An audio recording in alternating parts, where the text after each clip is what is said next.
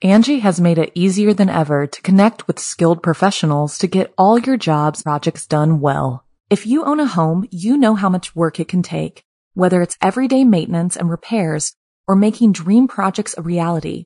It can be hard just to know where to start, but now all you need to do is Angie that and find a skilled local pro who will deliver the quality and expertise you need. Angie has over 20 years of home service experience, and they've combined it with new tools to simplify the whole process. Bring them your project online or with the Angie app, answer a few questions, and Angie can handle the rest from start to finish, or help you compare quotes from multiple pros and connect instantly, which means you can take care of just about any home project in just a few taps. Because when it comes to getting the most out of your home, you can do this when you Angie that. Download the free Angie mobile app today or visit Angie.com. That's ANGI.com. Look, Bumble knows you're exhausted by dating. All the must not take yourself too seriously and 6'1" since that matters. And what do I even say other than hey? Well, that's why they're introducing an all-new Bumble with exciting features to make compatibility easier, starting the chat better, and dating safer. They've changed, so you don't have to. Download the new Bumble now. Hello, my dark darlings. I'm Markia, and this is the Something Scary podcast. To our veteran listeners and those just voyaging into the dark with us for the first time, welcome. Did you know that Something Scary is mainly written, produced, animated, and hosted, of course, by women? People are surprised when they learn that, because in horror, that's not often the case. So in honor of Women's History Month, I wanted to give a shout out to Janine, Sarah, Mari, Irma, Sapphire, and Gail, and all the female pioneers in this space who came before us. Keep on doing your great work and building a community of fierce females in horror. Luck is having great success or failure that happens by chance rather than through one's own actions. Finding a $100 bill could be your lucky day, but probably the worst day for whomever lost it. And that's the thing about luck. If you get caught on the wrong side of it, it just might be the death of you. First, finders keepers may not be lucky after all, followed by nefarious deeds with killer consequences. Then, be careful what you wish for. Finally, in our featured story, destruction lurks right under your nose. I receive hundreds of creepy story submissions every single week, and of those, the scariest ones make it into our podcast, along with the story that we've chosen to animate and post over at youtube.com/snarled. If you have a tale you're dying to share, send me an email at somethingscary@snarled.com.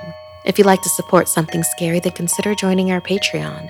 As a patron, not only can you help the show and see ad-free episodes, but you can also be a part of the horror and hear your name featured in one of our podcasts or weekly video stories. Visit patreon.com/snarled. So, want to hear something scary?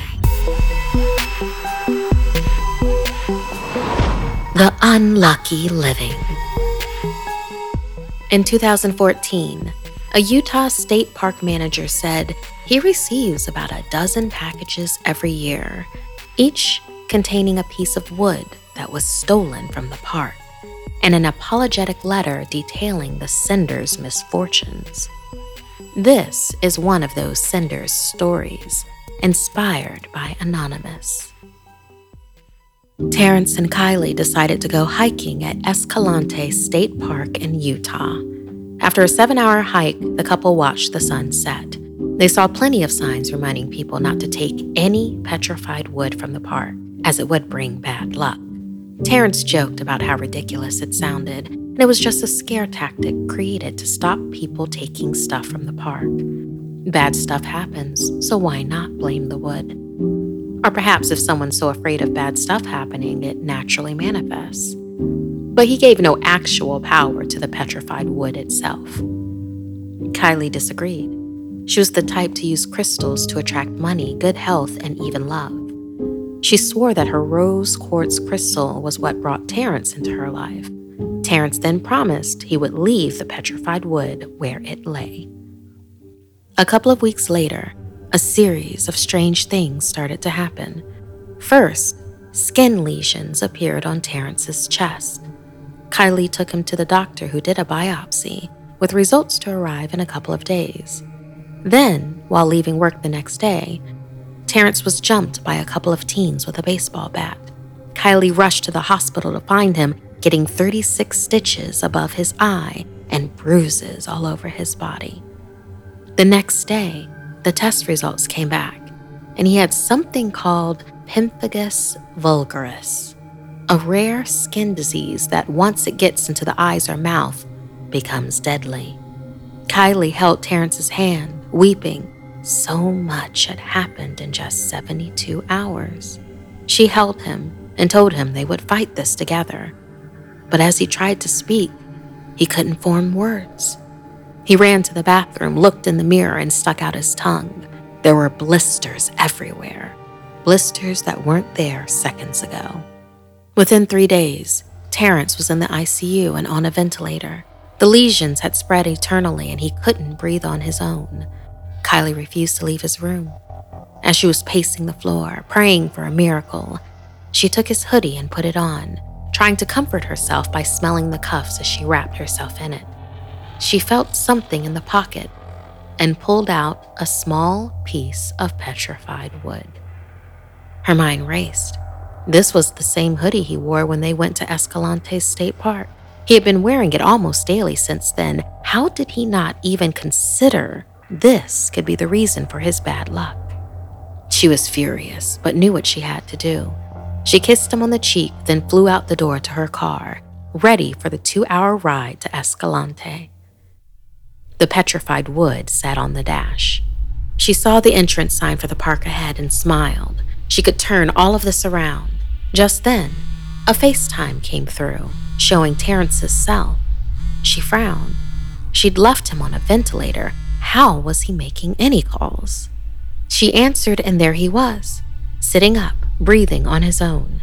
Not a lesion or bruise to be seen. He rambled on about how she was right about the bad luck in the petrified wood. The entrance to the park was now in sight, and her fingers were gripping the steering wheel tight. Just as she signaled to turn, a semi-truck carrying petroleum headed toward her, swerving to avoid a boulder that had just fell into the road. Crossing over into her lane and then, overcorrecting, the tail of the truck skidded sideways, right into Kylie. Her car was crushed, her body squeezed from all sides with no hope for relief.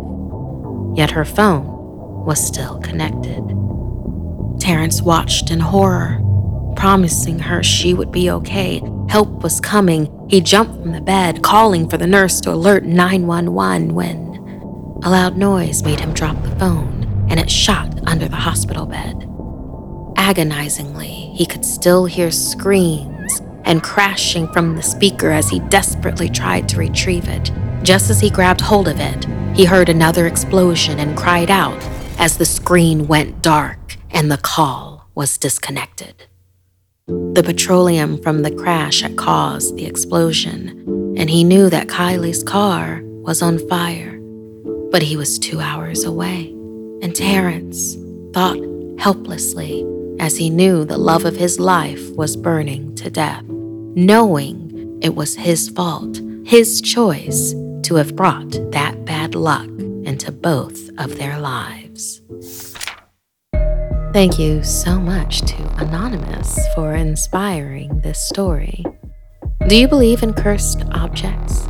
Do you believe in petrified wood being a cursed object? Would you dare to take that wood, suspecting it might just bring you horrific bad luck? Would you try to use that bad luck on someone else as a weapon? Angie has made it easier than ever to connect with skilled professionals to get all your jobs projects done well. If you own a home, you know how much work it can take, whether it's everyday maintenance and repairs or making dream projects a reality.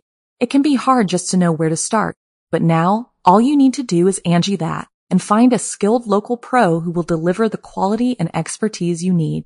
Angie has over 20 years of home service experience, and they've combined it with new tools to simplify the whole process. Bring them your project online or with the Angie app, answer a few questions, and Angie can handle the rest from start to finish, or help you compare quotes from multiple pros and connect instantly, which means you can take care of just about any home project in just a few taps. Because when it comes to getting the most out of your home, you can do this when you Angie that. Download the free Angie mobile app today or visit Angie.com. That's ANGI.com.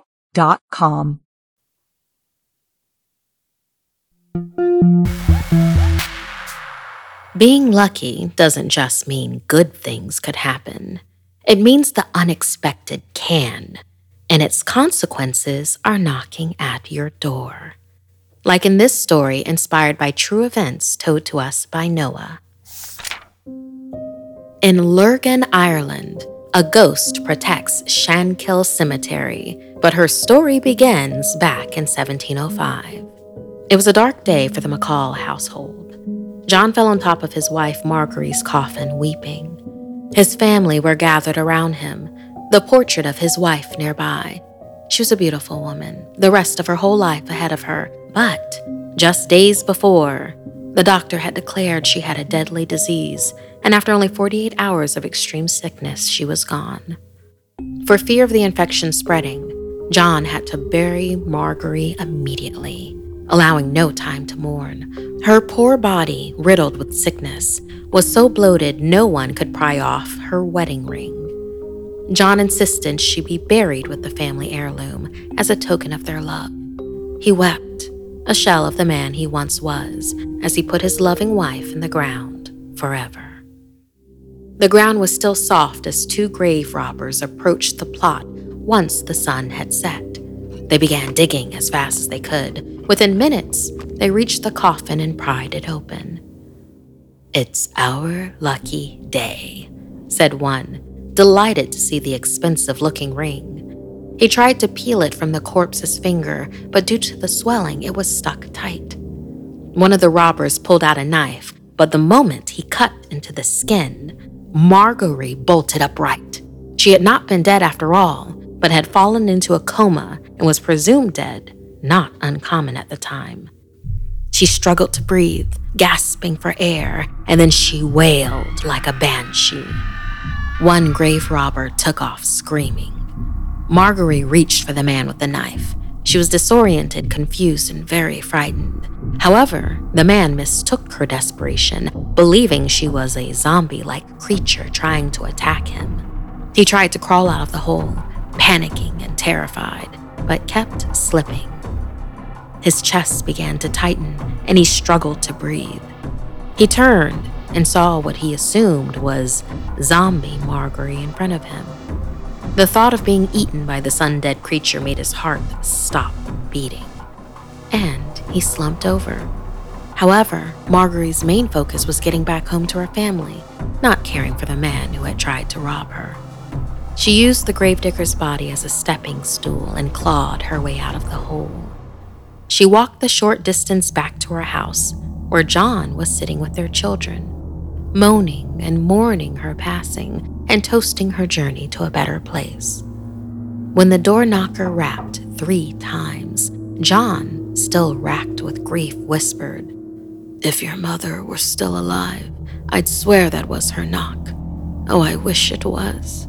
And sure enough, upon opening the door, John was confronted by his late wife, dressed in her burial clothes, blood gushing from her almost severed finger, but very much alive. John froze, and as the thing he presumed to want his flesh reached out towards him, he instantly crumpled to the floor. He was literally scared to death at the sight of his dead wife, now undead. His body had been weakened by grief, and his heart couldn't take any more. There was joy and sadness in equal measure for the rest of the family.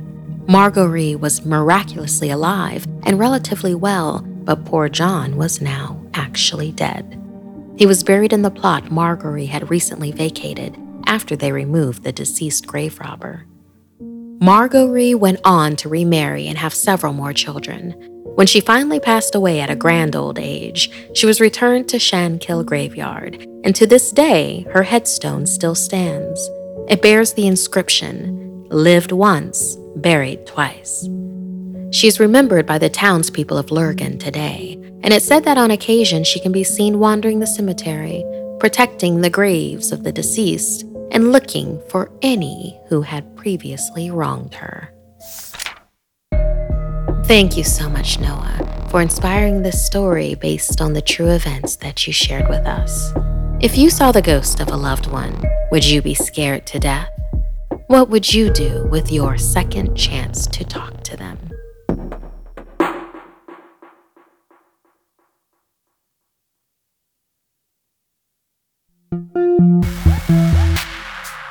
There's an old saying, be careful what you wish for. Everything comes with a price and nothing in life is free.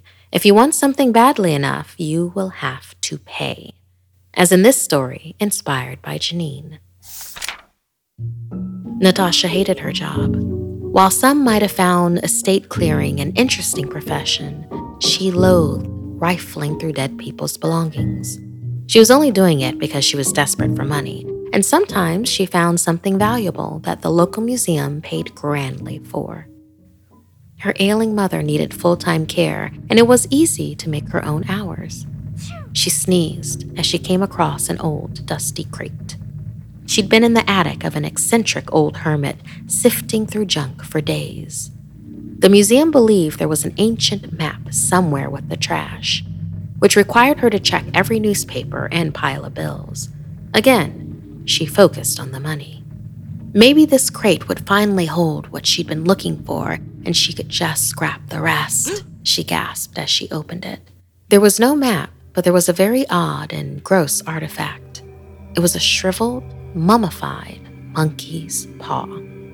Natasha was a bookworm and knew a thing or two about talismans and the such. Without a second thought, she pocketed the paw, threw the rest in the trash, and went home. After bringing her mother some hot tea, she sat on the couch in their tiny, cold apartment. If she only had more money, she could afford a much nicer living space, somewhere warm, where her mom could at least enjoy her final years, she thought. She looked at the 3 unfurled fingers on the artifact and wished. Nothing happened. Natasha threw the paw onto the floor and cried herself to sleep. As she slept, one finger on the monkey paw curled down. One wish used.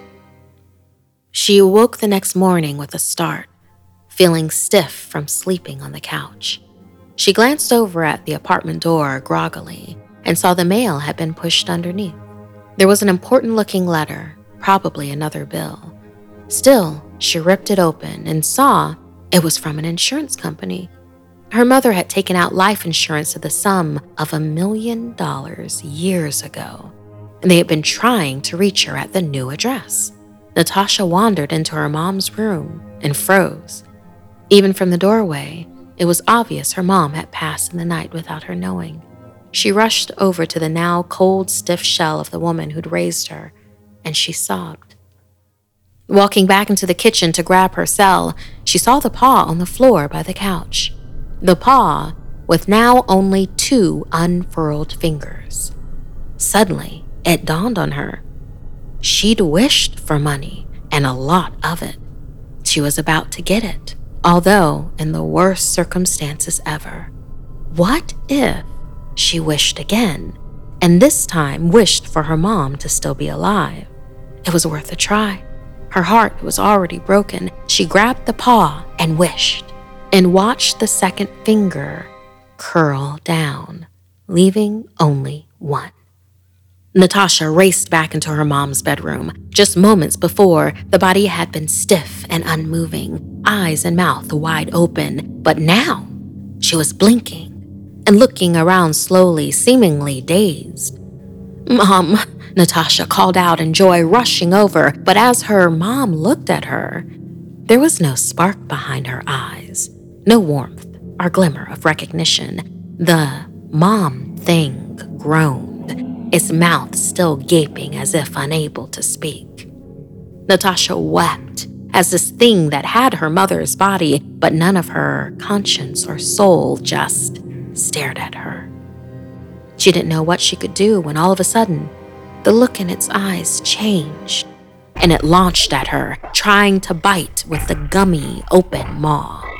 Natasha screamed and ran back into the kitchen, slamming the bedroom door and putting a chair underneath the handle. The thing behind it started shaking it, and she knew the door wouldn't last long. She ran over to the monkey's paw and hastily made her final wish.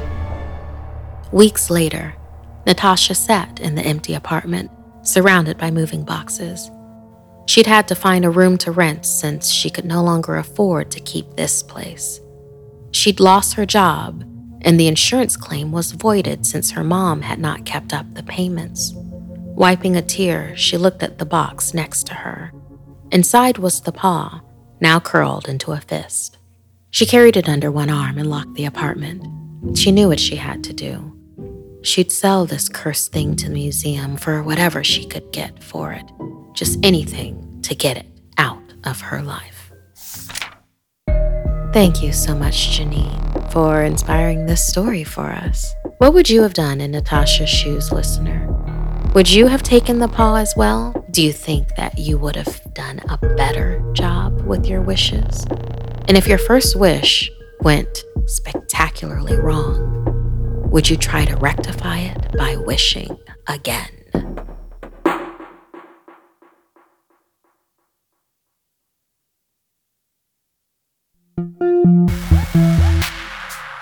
Siblings often have a deep connection, a special bond, but still trust your instincts.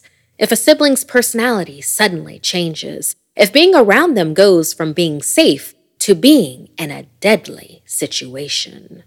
Like in this story, inspired by Lucas. The Cunninghams looked at their new baby, Finley, with their hearts full. She had beautiful, deep brown eyes, and everyone fell in love with her, especially her big brother, Lucas. Despite being only 6 himself, he was fiercely protective. They shared a room, and at night, Lucas would read her bedtime stories. Late at night, he'd peek over and check on Finley, just to make sure she was okay. The night before Finley's first birthday, Lucas awoke to a loud slamming sound. The window had blown open, and the shutters were banging against the walls. He looked over at the crib to see Finley sitting straight up with her eyes closed, mumbling something.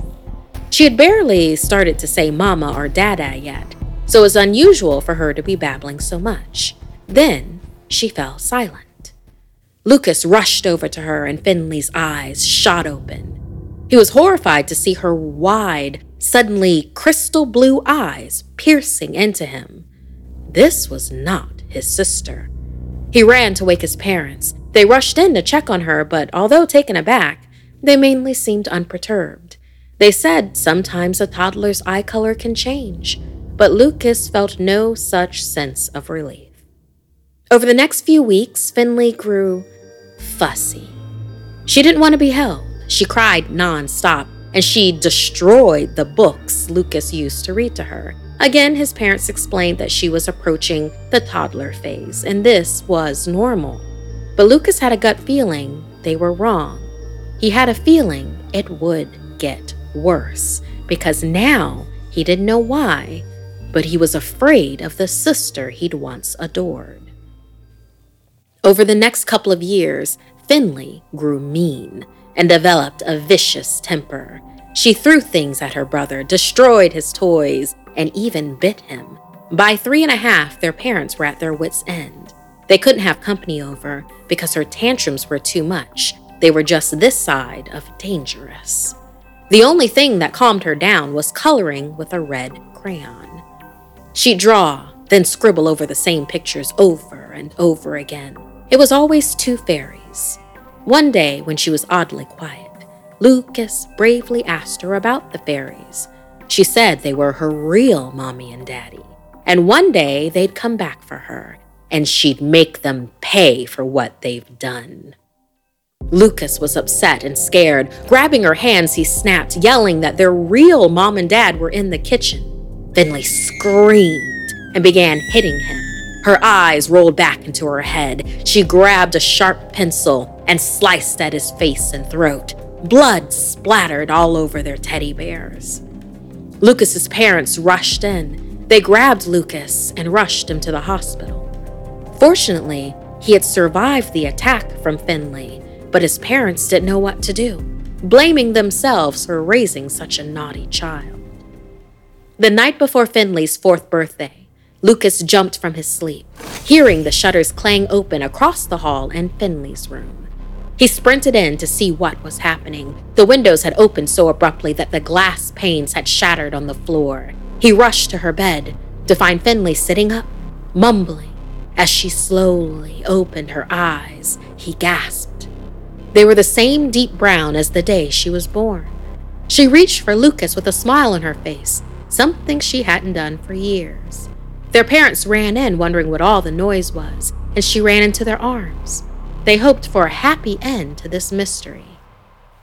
But doctors and psychologists had no answers. A spiritual advisor did. The parents were ready to accept any explanation. She told them that the blue-eyed terror must have been a changeling, that fairies live among us. When they have unruly and sometimes even murderous offspring, they can swap the child to be raised by humans for 3 full years. If their child kills one of the other's family, they get to keep the more peaceful human child. If not, they have to swap them back. The only thing the real Finley remembered was sitting with the fairy mother on the night the changeling was brought home. The changeling's parents didn't want their little sociopath back, but it was fairy law. As Finley and the changeling toddler were exchanged, she felt a dark energy. She looked out of the window and saw the monstrous fairy youngster with red, beady eyes. In the magical realm of the fairies, it would gain more power than it ever could in ours.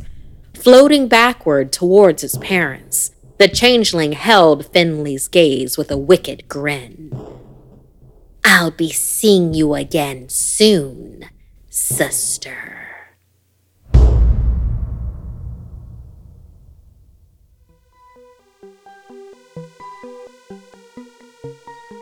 This week's podcast stories were edited by Markia McCarty, Sarah Lukasiewicz, and Janine Pipe. Narration by Markia McCarty. Audio edited and mixed by Fitz Harris. Additional audio editing by Calvin Linderman. Art and graphics by Mari Carlson. Produced by Hannah Mullen and Markia McCarty. Executive producer Gail Gilman. Music by Sapphire Sandalo and Calvin Linderman. If you'd like to support Something Scary and all the work we do, join our Patreon at patreon.com/snarled. And if you have a story you'd like to submit, send me an email at somethingscary@snarled.com. Until next time, my dark darlings, sweet dreams.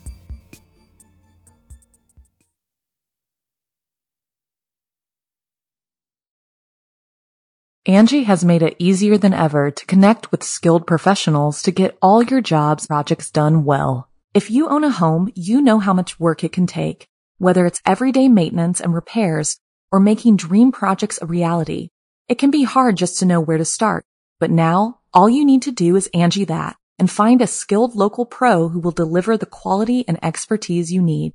Angie has over 20 years of home service experience, and they've combined it with new tools to simplify the whole process.